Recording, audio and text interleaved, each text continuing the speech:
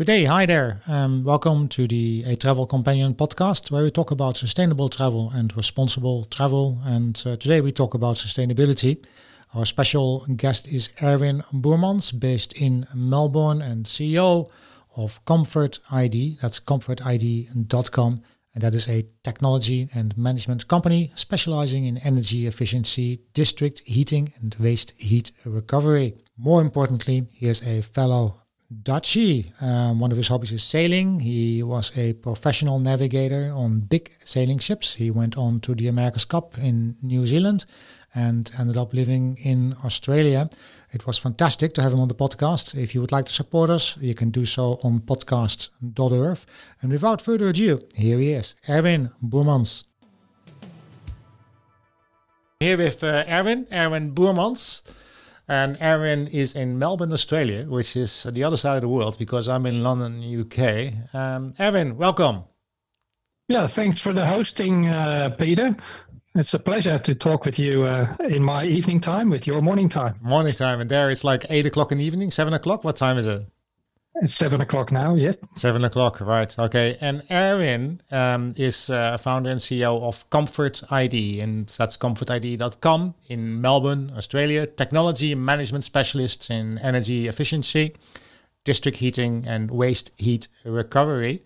And I see on your website, it says they're navigating local community transformations from linear to thriving circular economies. Now, I did some projects that was in collaboration with the UN, and quite a lot there about circular economies. And according to Wikipedia, it is also called circularity, and it's aimed at eliminating waste and continual use of resources and keeping resources in use as long as possible.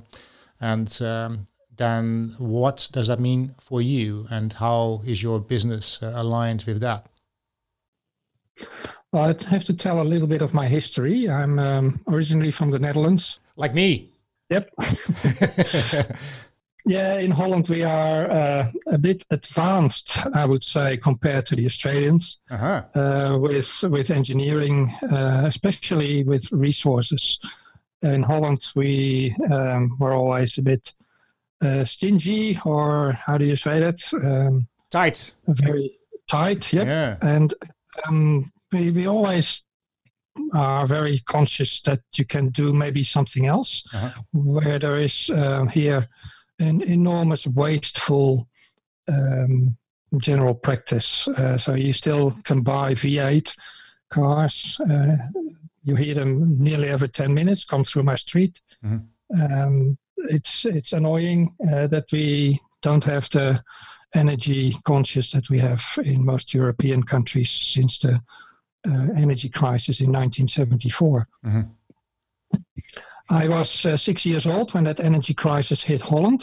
Yep. I had been rollerblading and cycling on the freeways with my parents on the car-free Sundays.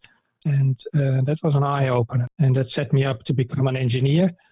I am an electronics engineer, and then went on into management, and heating, ventilation, and air conditioning is my passion. Okay.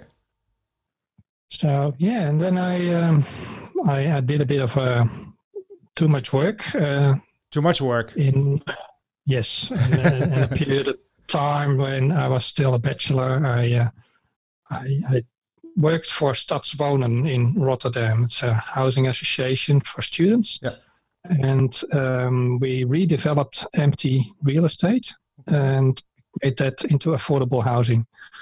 And basically, I was the first product developer employed by a housing association. So I created that product, Comfort ID. Yeah. In 1998, we could buy the most hated building in the country. Okay. The most hated building in the country. Yeah, very interesting. In the old days, you needed to pay your taxes in cash every week to the tax office. So there was always big queues in front of that building. And that's why I left, because you had to go to the tax building every week. That's why I went to Melbourne instead. No, we could actually buy that building for €1. €1? It was quite unique. We were privileged that we were asked by the city of Rotterdam to redevelop that building because it was heritage listed. Yeah. And there was a shortage of affordable houses for starters and for elderly. Yeah. So we combined those two as they make magic happen. Youngsters, like students, have not enough time. They don't tend to look after themselves very much. Yep. And elderly have too much time. And I worked 300 groups through that building, became famous. Okay. There's lots of publications about the buildings because we did so smart with the infrastructure. Right. And we were an example building. I asked the Prime Minister, Ruud Lubbers. Ruud Lubbers at that point. That's a long time ago, isn't it? Yeah, and he was also from Rotterdam, and okay. I saw him in my sailing club. And I asked him for the example status of that building, and he said straight away, yes, Erwin, because everybody always asked the Prime Minister for money, right. And I didn't ask him for money. I only asked him for an example status. The energy company was their neighbor. Okay. They refused to cooperate. They refused to cooperate with you? No, they are not in the business of selling less energy. Right, okay. So they don't like that you do energy efficiency upgrades on a building. Wow. Has that changed? You think? Or is that still the same situation now? We forced them to change with that letter that Ruud Lubbers wrote. Because Ruud Lubbers understood that it was a higher purpose that we were doing. Right. We were creating affordable housing. And we knocked out all the old infrastructure, put in very efficient infrastructure, put solar on the roof, put energy distribution with individual metering in the whole building, and made internet straight away connected to the internet provider that we invited to come and become a tenant in the building. Right. And so 20 years ago, they already had fiber optic straight away in 2 rooms of every dwelling. And that was quite unique. Still now is unique. Yeah. I only got it like last year in my building, so that is amazing indeed. And that's in London. And I went to New Zealand to follow my other passion, that is sailing. Right. As a professional navigator on big sailing ships. I went to the America's Cup in New Zealand. Wow. And I was invited there by three other Dutchies that were forming a new syndicate. Right. And that was later called Team Oracle by Larry Ellison. And they bought that startup, and they won later the America's Cup twice. In that first week that I was in New Zealand, I met my wife, Australian, and not liking it on a boat at all. And that's why I ended up here. That's why you're in Australia. I was wondering about that. Yeah, I have still one trademark left, and that's my Dutch accent. We both have a Dutch accent, I reckon. I think so. Okay, right. So that's how you ended up in Australia. And you say on your website as well, the linear economy is slowly dying. What do you mean by that? No, it has been accelerating this week, I think. Yeah. All the fossil fuel based processes that we have are all finite. How do you say it? Eindig. Yeah, they're gone for now. Yeah, and the pollution that always comes with that is what makes people sick. So you can't continue asking doctors to fix the mess that we are creating with our pollutive habits. Yeah. So you need to fix that and go a bit more into harmony with our nature. Can you feel the difference? Can you feel the difference at the moment where you are in Melbourne? Obviously, well, now it is quite good. If you look back 2 months ago, we had here the massive bushfires, right? And then it was not pleasant at all. Right. You couldn't breathe here at all. Did you have to leave at that point with the bushfires, or you were still there? Were you helping out, or what? I was there only in the last week when it still happened. Okay. And it was 300 kilometers away. There was the nearby bushfires in the La Trobe Valley, which is a coal-fired power station area where they have a lot of brown coal mines. Right. A lot of very old forests were still on fire, and then it's very sad. The easterly winds bringing that pollution all the way to Melbourne, 300 kilometers away, and then still seeing the bad smoke hanging everywhere. You saw the smoke from 300 kilometers away? Yep. Yeah. Very bad to breathe. So yeah. Right. Did you have to stay inside at that point, or? Yes, You we did. all had to. So nothing has changed basically then, because you have to stay inside again.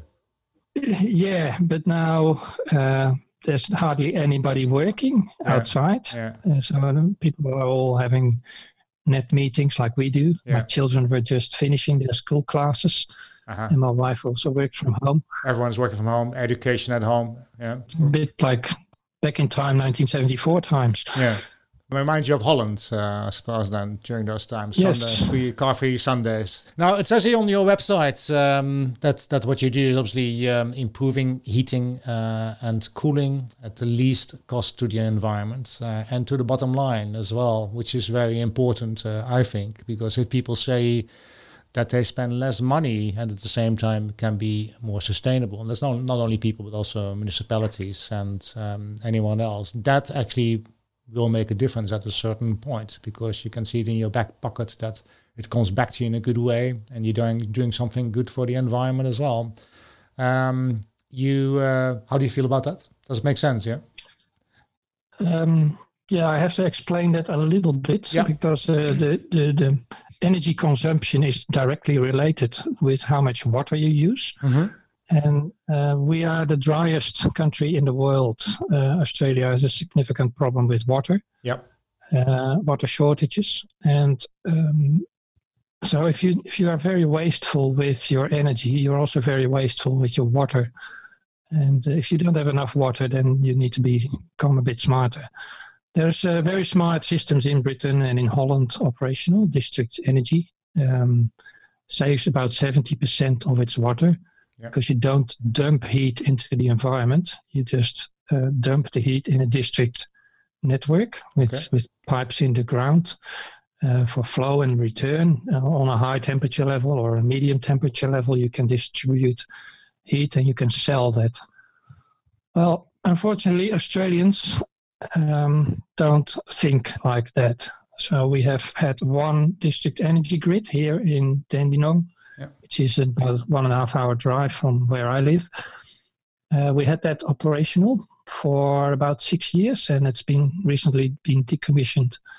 It's very sad that the waste heat from the cogeneration plant now doesn't get used anymore. They have switched off the piping system and only dump the heat into the environment again. Right. The businesses nearby, like a big glass factory and waste to energy, basically always needs district energy nearby. Data centers like Google and like Facebook select a location nowadays where they can give away their waste heat. You don't even have to pay for their waste heat. That's why I started reaching out with the bosses of universities to offer my services to teach engineering students, to teach environmental scientists this knowledge that is very common, because there's 5,000 of these projects around the world operational. So I've been seeding this idea for 10 years, and we've had success with one, but I've got more success in other countries. Right. But is that about to change, you think? Is that do you think that's the period that we're going through now, and before that the bushfires, do you think that people are more aware of the situation in the world? And I hope so. You hope so. Yeah. So then you also have here, besides district heating and cooling, I saw another point here: heat pumps. That's more for residential customers, right? Or am I incorrect there? No, that's correct. So I was talking very briefly about different temperature levels. The traditional high temperature district energy is what you see in every photo made in New York. You always see steam in every photo coming out of the steam-based district energy grids in the city center of Manhattan. Which is quite nice in wintertime, by the way. Yeah, but it is very inefficient, and you cannot put good maintenance on those pipes. Right. In Europe, in Denmark especially, you have a lower temperature level with water as the carrier of the energy. So you go up to 80 degrees, and then you don't have the very nasty pressure going through the pipes. You don't have the big temperature differences between flow and return that that makes it so harsh for any material to last such a long time. Like in New York, it's everywhere leaking.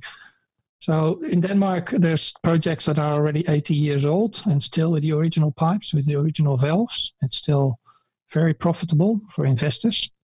And the local district energy grids are usually cooperatives. So when you buy a house, you need to buy a share into the district energy cooperative, which is very useful. Then you don't get the ignorant behavior that you see if there's no real ownership, like in New York. Yeah.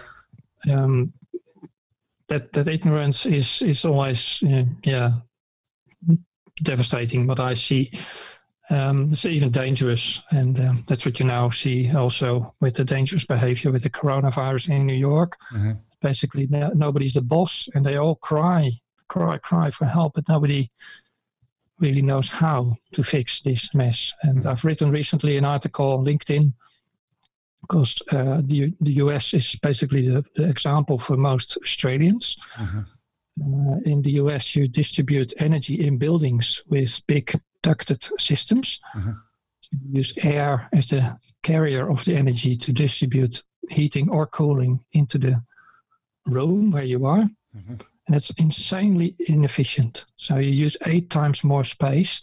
It's very uncomfortable. So you always have a cold, nasty draft in your head, in your neck, summer and winter. So in summer you have the cooling running from your roof.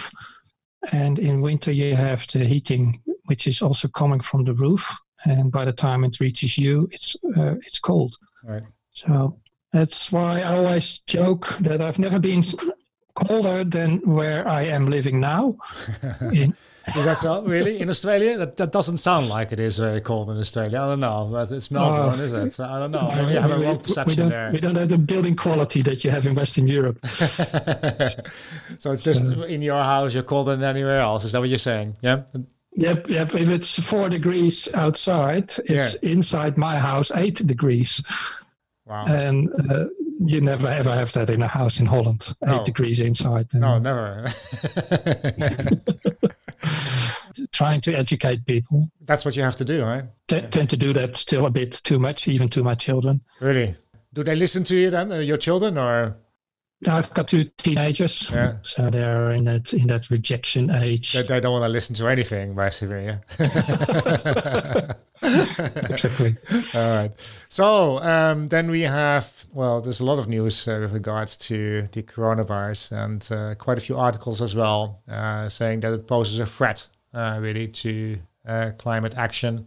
UK newspaper here, Guardian, as well as greenbiz.com. They're quoting sources. One of the sources is the Bloomberg New Energy Finance. The other one is the IEA, the International Energy Agency, I believe it stands for. And they warn that COVID-19 will cause a slowdown in the world's clean energy transition. BNEF actually they have an analysis, and they say this crisis could deal a sizable blow to the global attempts to roll out clean energy sources. So that doesn't sound right. That doesn't sound like a good thing, really. So there's a damp outlook for clean energy, also for electrical vehicles. You mentioned to me on WhatsApp already, when we have a very quick chat, that business is obviously you're at home. Everyone is at home, I see. It's dried up a little bit. There's obviously quite a few companies in the world have the same thing there. Tesla closed down some of their factories in Eastern Europe. They have called on the EU to abandon its Green Deal, focus on the spreads of fighting the coronavirus, really. So that's really on people's minds. What do you think about these articles? Is this correct? Do you think it will go the other way? What do you think will happen, really, when it all blows over? Yes, it is a war economy we really needed. We had the entrenched business as usual. People that were just not willing to change, and I could name them out. I sometimes even did in public speaking arrangements. We had big lobby groups from the coal companies, especially here in Australia. We are very addicted to coal. Right, that's the economy, though, isn't it? So the main core of the economy is based on coal export. that is now all collapsing. So China has offered or has announced already 3 years ago to buy less coal. Right. Since Xi Jinping is in power, we've had a significant change to the circular economy. All Chinese children need to read all the books from Professor Günther Pauli on the circular economy. Wow. So he's written about 300 fables, all little elements of the blue economy or the circular economy are being highlighted in those little kiddie books. Right. And they've been illustrated by the partner of Professor Günther Pauli, and they're readable in normal language. They've been translated in a lot of languages as well, and they are downloadable from guntersfables.com. Guntersfables.com. Yes, that is the website where you can download them, you can buy them. And also in Dutch, I hope. Yes, in all languages. In Chinese, they are the most popular, of course, because they have to be forced through all schools to be used in schools, which is good. And I had the privilege as a sessional lecturer at the Royal Melbourne Institute of Technology to host a delegation from China just after Xi Jinping came into power, about 5.5 years ago. A professor that is a friend of mine who I helped in a private situation with his son, having severe problems with asthma in his house. Basically, the doctors could not fix that asthma problem, and I fixed that for him. So I had an enormous, strong band with that professor. And he got a phone call from Beijing. He's still a Chinese passport holder. Yep. And they were coming the next week with a plane load of delegates. And he couldn't say no because he was still a Chinese passport holder. So he put me in charge of that delegation. Wow. And I'm not a big business owner. They didn't want to meet with them. And they didn't want to meet with government either. Because then it's always fluffed up business as usual stories. And they were in an urgent situation to fix 13 major challenges. Okay. So food security was one of them. Their health situation was a major one. Water was another one. And energy. So as I don't speak any Chinese, I speak 7 languages, but not Chinese. And they didn't speak any English. There was an interesting barrier that was bridged by that professor. Excellent. He was the translator. He was the translator, indeed. And I made slides, a huge deck of slides for all those challenges. I invited a few other co-presenters, and they implemented absolutely everything. So they have district energy going in everywhere. They have high voltage DC everywhere. That is a very efficient way of distributing energy that we in Holland, at KEMA in the east part of Holland, developed. They went the next week to Holland. Really? I sent them also on to Denmark and to Sweden to learn about district energy and about energy metering and food production in Holland. You can learn that the best in the glass houses, where you feed the waste CO2 to the plants, so the plants grow quicker. And they produce quicker a buck for the farmer than any other farmer in the world, because he sells more tomatoes than any other farmer can grow. And that's thanks to the oversupply of CO2 that he puts in his glass houses. So it's good for something, basically, yeah? Yes, CO2 is poisonous for us, but the plants grow quicker. Of course. If they get an oversupply. Yeah. I'm also involved with the oldest solar racing team that we have here in Melbourne. Yep. From Darwin in the north all the way to Adelaide. And it's a race over 3,000 kilometers over normal roads. Solar car racing? Yes. What I haven't heard of that. What is that? It's basically an academic event. So a lot of universities from all over the world develop a solar car. Okay. It's basically an electric car with a solar roof. Okay. And the more efficient your battery management is, the higher your chances are that you win. Okay. It's technically difficult because it's such a harsh environment. It's basically desert, where you are passing all the time road trains that are trucks, 4 or 5 trucks behind each other. Yeah. I hear a dog in the background there.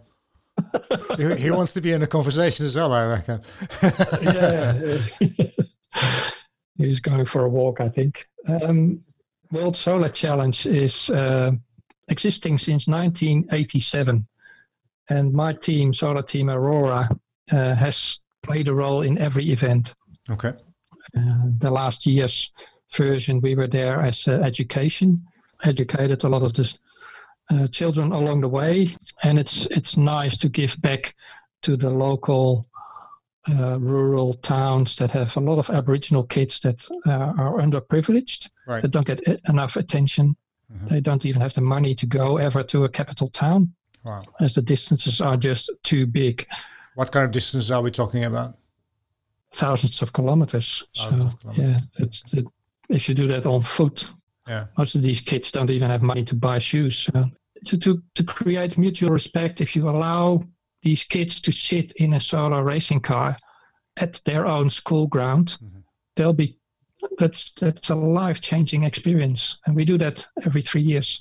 The top judge teams are on the top end. They're really well financed for some reason. Yes. The Eindhoven team has won the luxury class. Eindhoven, Philips most likely is involved. Philips plays a role there. Yeah. They used to do a lot in car electronics. Right. Semiconductors is playing a major role in this field of battery management. Mm-hmm. And we had the team Nuon from the Delft University catch fire about 2 hours before the finish. Right. And they used to win the racing class. And that was devastating. I was standing at the finish line with all these families, all these parents of these students. Uh-huh. And then all of a sudden the message got in that their car was on fire. They are over pushed their battery. So then if you are draining your battery too much, mm-hmm. and then start charging it too fast, mm-hmm. then it catches fire. Uh-huh. It happened about 12 years ago to our own car as well. But this happened now to the car in the lead. So then, I hope they were okay though, were they? Yeah, the driver got out, and all they had at the finish was the number plate of the car. Right. And, well, at least they don't have to take much back to Delft. No. It's part of the race. It is a race. Mm-hmm. They were pushed by the Belgian team, and they allowed it to be pushed over the edge. Right. And but obviously they wanted to win, and sometimes that happens, right? Yeah, that happens in every race, of course. And that's when you have been working for 2 or 3 years as a student on that project, and then see it finish just before the finish. That is heartbreaking. Yeah, absolutely. Obviously. We have here with what you're saying, what you're doing. Obviously, you seem to be working in different areas as well. You're giving a lot of advice. You're involved with the solar race. You're working obviously with Chinese delegates. A lot of people say that situations where we are now, a situation of distress with the virus, and for you earlier as well, the bushfires, there are opportunities there really to push through your ideas and to at the same time, opportunity for people to become more successful and for business to become more successful. You think that is possible with this to make people think in a more energy efficient way? How have you thought of any other opportunities that might come up during these periods of distress for yourself and for the world? I think the deepest dip hasn't been reached yet. Okay. When do you think that will come in Australia? I thought we were reaching that already when the Glenville fire disaster happened in London. Mm-hmm. Australia has exactly the same problem with thousands of buildings that have been cladded with basically material that can catch fire very easily. Yeah. With a cigarette, you can set fire to a building on the outside, and there's no building services that sprinkles water on the outside when it catches fire. Mm-hmm. So Same it's as an in London. enormous Yeah. problem. It's all finger pointing problems that have been caused by lack of management. Right. And cutting corners in the building process. Obviously, here they did it because they would just wanted to do things in the cheapest way, and obviously, there has been a lot of criticism for that. Was that the same? Is that the same in Australia? That money is really an issue there, doing things and yeah, and that nobody wanted to take responsibility of saying no. That's why you say a lot of finger pointing as well, right? Unfortunately, and the lawyers are the winning profession. So I'm quite outspoken in a Dutch way. Yeah, we're both Dutch. I know that. Yeah, students love me for that. Okay. Well, I always teach them more than what their curriculum specifies me to teach. And I always offer a coaching role for them. So if they are if they're graduated and they come into a workplace where they have difficult challenges, they are always free to contact me. It seems to be all collapsing now with this financial crisis and the coronavirus.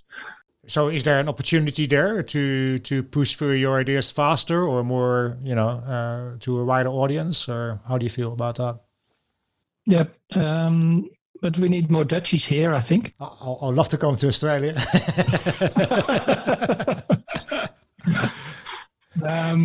But solar cars, why don't we produce them? There's one little spin-off from the team in Eindhoven called Lightyear 1 that is actually finally in the process of starting to build these solar cars for public to be bought. Right. Nobody else in the world is doing that. Seems to be an open market, indeed. There's a huge market. There's a big crash in the UK with all the V8s also and the supercars not being bought anymore. I was reading last week that the DTM racing cars in Germany are also on the collapse because BMW, Mercedes, and Porsche have pulled out. Right. So I've now written in the last few days proposals for big, significant professional sponsors. So the professionalism of racing is a huge opportunity where I would like to have help from the British. Racing, basically ingrained in British culture. Have so many racing tracks, that's not funny. Everywhere little towns have racing tracks in the UK. It is big. There's a lot of technology coming out of the racing industry as well, though. So if you could steer that in a certain way, if solar cars could be integrated in that, a lot of the luxury car manufacturers now at the moment as well, they're all producing electrical cars. So, and this is one click more advanced. It's basically an electric car with a solar roof. With a solar roof on top that automatically recharges the battery. And obviously the race is there to make that happen in the most efficient way, I take it. Yep. Yeah. And my car is, for instance, only being used maybe once in every 10 days. Okay. I do everything on my bike. Right. Same here, but you're Dutch and so am I. So, we're practically born on a bike, aren't we? Yeah, we have it in our genes from my grandparents.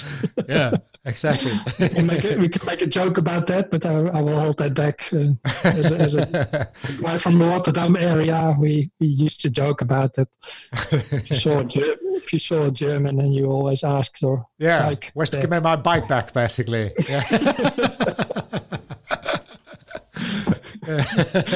I have to take this out of the podcast, I reckon. to the people of your audience, I have to explain that maybe a little bit, that the Germans invaded the Netherlands and they stole all the bikes.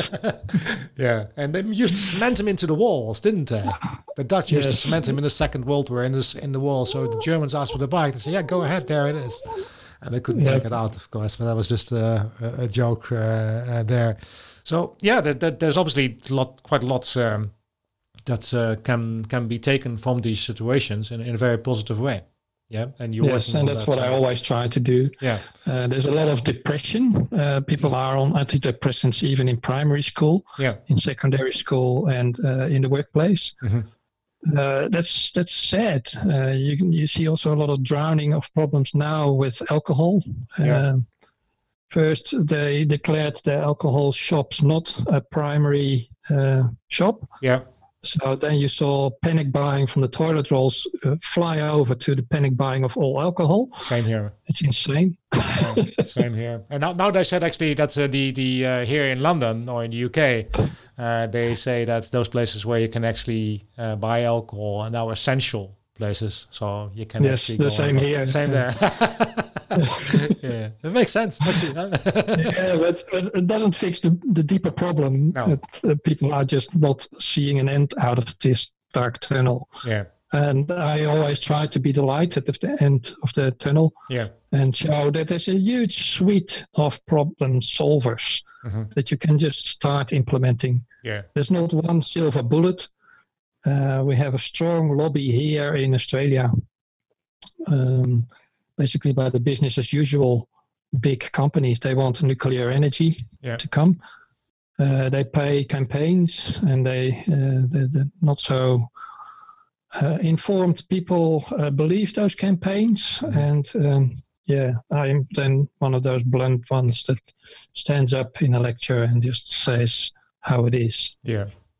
If they are willing to do something in Fukushima or in Chernobyl, and fix that nuclear mess, then they are welcome to come here. But of course, they don't do that, and they don't even acknowledge that there's a huge problem there. So, it's people like me that are hard to find. You need to keep doing that, otherwise you end up making the problem even bigger and bigger and bigger. We have quite a groundswell in Australia with communities that are fed up and hiring me to help their community transition. It's a bit like the Grüne Wende, the green change you had in Germany after Putin closed the gas valve to Western Europe twice in the midst of winter. The only one I can talk about is Cowra, Cowra, in New South Wales. Right. It's a small town of about 9,000 people. They had the lowest priority in the electricity grid in Australia. Right. So if it's hot days over 40 degrees, they get switched off. They didn't know they had a celebrity living there, Kate Blanchett, the famous movie star. Yeah. She had a film crew there filming her on such a massive blackout moment. And she put a local architect in charge of that transition. Yeah. They organized a vote. 90% of the local community voted to go off-grid, to take the lead, and to organize a bioenergy solution. They won about 2 years later, with that story alone, the second prize at the World Economic Forum in Davos. Wow. Okay. They went to the WEF. Wow. Okay. Yeah. Yeah, and the celebrity status of Kate Blanchett helps push through those boundaries. Right. So we should put a celebrity in every community. It can be even a Greta Thunberg equivalent. To find that kind of quality person to tell that story and to teach them. And the previous speaker at your blog, Lars Ling, is playing a role for me there as well. I visited him. He visited me.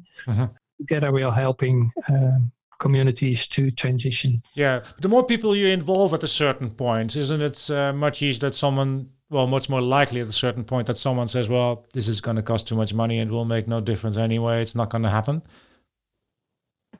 Sometimes.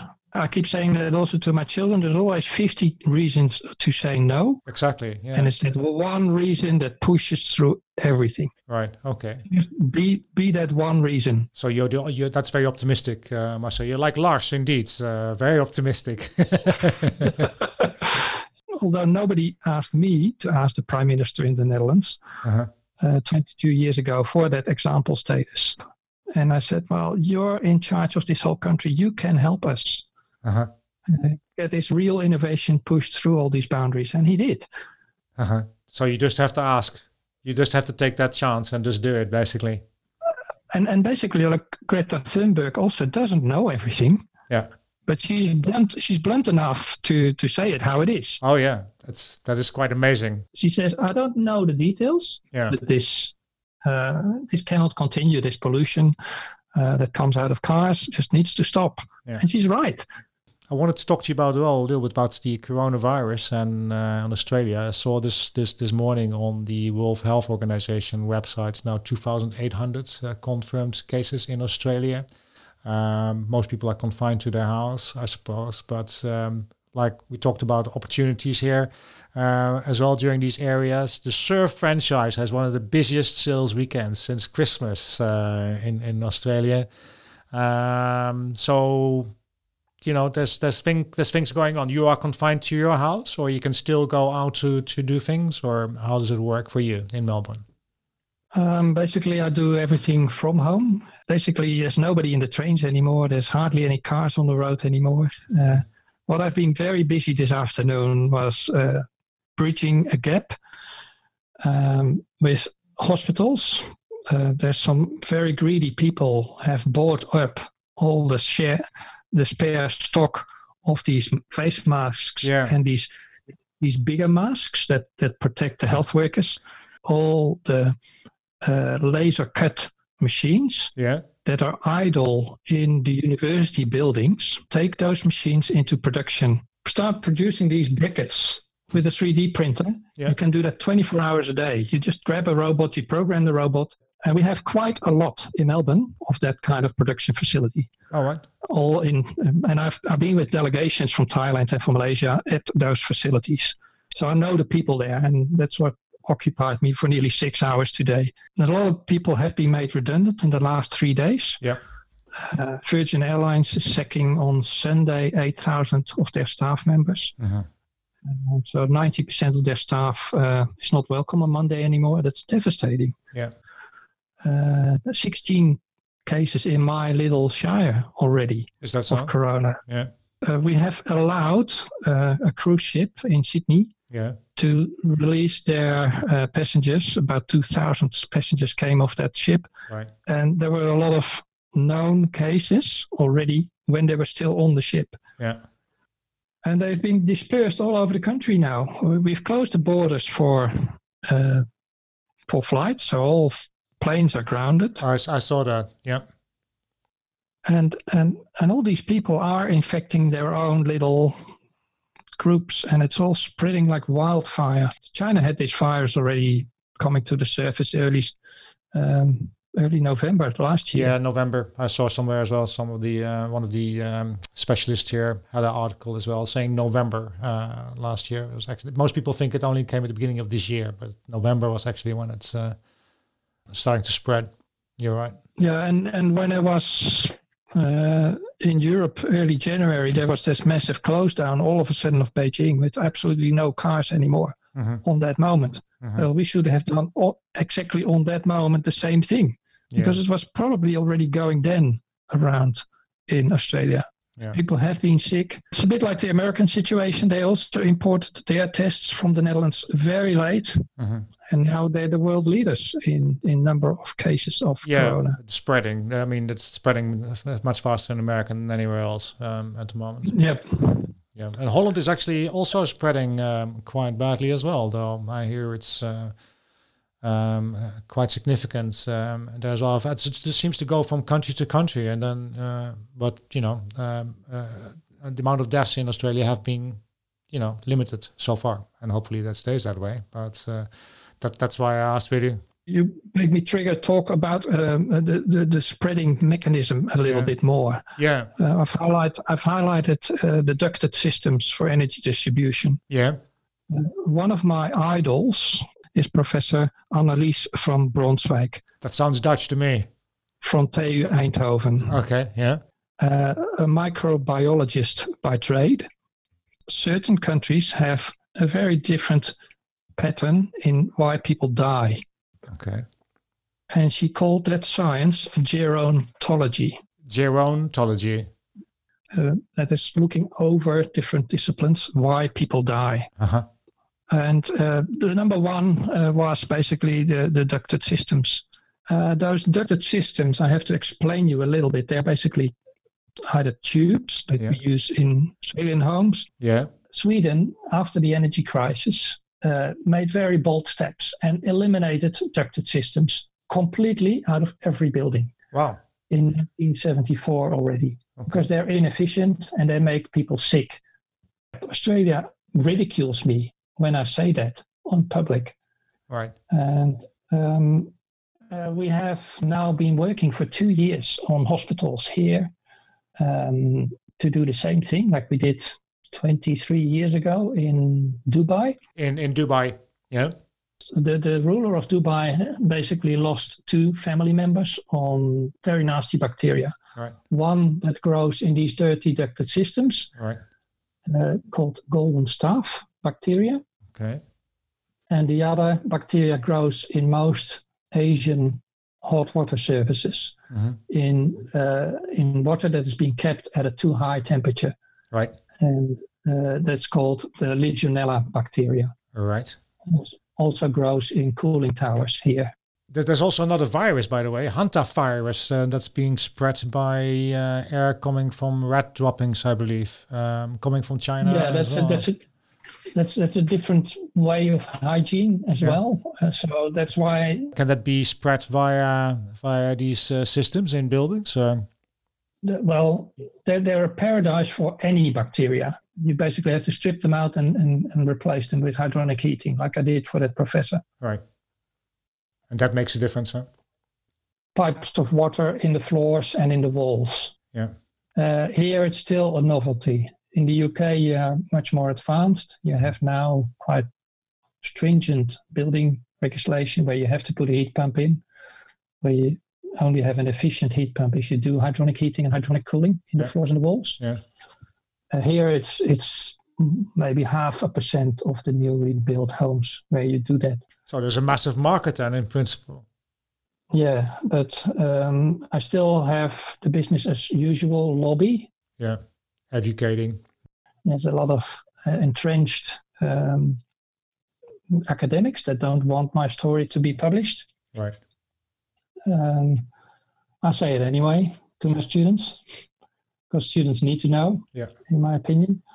The world's best practices need to be implemented by governments, and you can see the big problems that doctors cannot fix, like asthma problems are that big. We have the biggest problems together with New Zealand with asthma in the world. Mm-hmm. Yeah, asthma is prevalent very much in New Zealand, you say, more than other countries. Yes, and in Australia. And in Australia, New Zealand are the highest asthma levels in the world. Okay. And that is directly related with those dirty ducted systems. Wow. And Professor van Braunschweig indicated that with her research, that was the main reason why we had to ban them in Holland. Mm-hmm. And she got them banned because she was so passionate. Mm-hmm. She pushed on every stage her story through, and she succeeded. And that's the same role I'm trying to play here. And it's not easy. She didn't have an easy life either. She's retired, but she succeeded. Yeah. And I try to do the same thing. And that's the story basically of why I am doing what I'm doing. There's other elements that I would like to discuss with you about cycling and cycling. Yeah, I love cycling. It's also very good for the environment, I would say. Where can people find you? Information about what you do, about what you teach. Where do they go? The easiest is on LinkedIn. Yeah. LinkedIn.com/Boermans. Okay. And you have a website as well, hey? ComfortID.com. Yeah, I've got ComfortID.com is for community energy projects. If you want to hire me for a speaking gig, I have a little blurb called about.me/Erwin.Boermans. Okay. Where you have conference stories where I've been presenting about. I like working in countries where they are welcome you and treating you really well. Like the Asian countries, Vietnam, Malaysia, they treat you absolutely like God when you arrive there. That you take that trip all the way to help them. And then as a result, I get guest speakers out of those countries to speak for my students. So it's empowering them, and then they help you back. That's a massive groundswell where we also need the British to help, in my opinion. I did a talk at the palace. Prince Andrew used to organize these and offered the stage to do a 3-minute pitch. I did that in 2018 in November, together with my biggest friend, Klaas Visser from Bendigo. I can tell my story in 1.5 minutes. I gave the other 1.5 minutes to him. He's 80 years old now. He's been very strongly advocating about making the nasty refrigerants in cooling systems like they used to be before World War II. So we used to cool with the compressor with a refrigerant called CO2. And he's still being ridiculed. He's still not being taken serious by the researchers that are in the bag of the big chemical companies. Because those very nasty chemical refrigerants, they all have patents on them and are toxic for us humans. Whereas CO2 is not toxic really. Plants grow quicker as a result. You can make beer with CO2 really well, and the temperatures are a bit higher when you are making a cooling system work with CO2. So we've made a big impact in that talk at Government House in Melbourne. And after that talk, the new chairperson of Tesla came to us, Robin Denholm. She's an Australian. She was put in charge of Elon Musk because Elon was playing a bit too much with his Twitter account. She wanted a heat pump in those Tesla cars. Now we've got a big win. The latest released Model Y Tesla car has a heat pump for the heating and for the cooling built in. Wow! So that's a big win, and that is very what good. You can do with just not giving up and asking for help, and being offered by help and sharing information as well. Yes, in its latest model, it's implemented, and it's setting the example, telling the story, and I don't need to be a hero again like in Holland. I'm just so insanely proud that this is now happening. It's brilliant. It's absolutely brilliant. I've made a lot of interviews with other broadcasters, even 2 that have been started up by students of mine. Right. I keep repeating the same story very often because they love that so much that I keep repeating the same thing over and over. With sometimes an interval of 3 years, I tell the same spiel again. And it's not rocket science what I'm saying, you know. Farming practices that are being used in the glass houses are insanely smart, completely in circular economies, and a local level. Yeah. And the products they are selling at the auctions, like capsicums and cucumbers and flowers, are not the products where they make money with. Farmers make money with their power station because they are a cooperative. All the farmers have shares in that power station. So all the profits they make in summer and in winter, the power generation comes from that power station. Oh, really? That's been replicated from the model in Denmark. So all the circular local blue economies are thriving. They are so resilient, they will last through these crises. They were hit very badly when it was announced that the UK was leaving the EU. Yeah. Because the main engine of the food supplies, of the fruits and veggies. Holland is the second largest producer of them in the world. Yeah. And it's mainly happening all in these glass houses, very close to the capital, The Hague. Mm-hmm. I've seen them. Yeah. So, but obviously, if they make money from in another way, as you say, they're very resilient. They will get through most crises anyway. So that's good news. Obviously, that will set an example as well for other industries to follow, perhaps. Yes, but the other great angle I wanted to share still what happened on Monday. Mm-hmm. All the restaurants were all of a sudden closed in the Netherlands. Yeah. Also the high-end restaurants. Within half an hour, I heard, like they had 30 minutes to close their doors, from what I hear, in the Netherlands. Yes. That's quite, anyway, go ahead, yeah. As a result, from the high-end restaurants closing, Rob Baan, the Dutchman, a very smart engineer, very smart entrepreneur, started making old herbs again in his glass houses. So from the 17th century, nice old-fashioned herbs were used in those high-end restaurants. And he had glass houses full of them. Yeah. And he reached out on LinkedIn, what can I do? Because all restaurants are forced to be closed. Yeah. And I straight away, because I was in my time zone, I was working, he was nearly going to bed. Yeah. I straight away offered help with Klaas Visser. Come on, let's freeze all this. Let's start an export market. Okay. For all these high-end, top-quality herbs that are only being used in top-end restaurants in Holland. Yeah. But nobody everywhere in the world, you can't buy it. Nobody's growing them. And he was so grateful for doing that straight away. And truckloads of that herb was otherwise being dumped on the rubbish tip, and is now getting an export label on it, and might be exported to the UK and to Australia. Wow. So probably making more money out of it that way as well.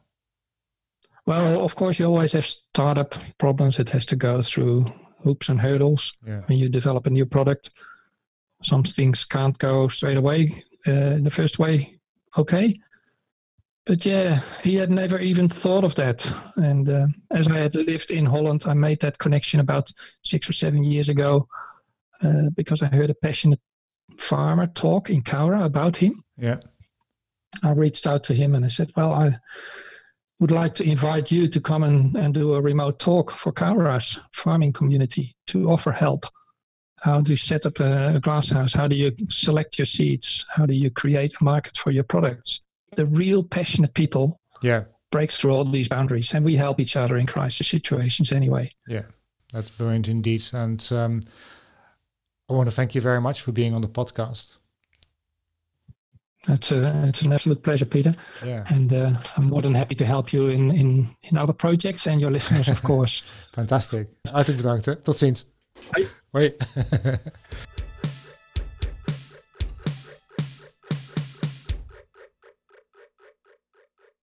So that was the podcast with Erwin Boermans. It was fantastic to have him on the show. The sound quality might not have been the normal standard. I believe his kids were downloading some PlayStation games, which is what you do when you're confined to a house and you want to play some games. So I don't blame them whatsoever.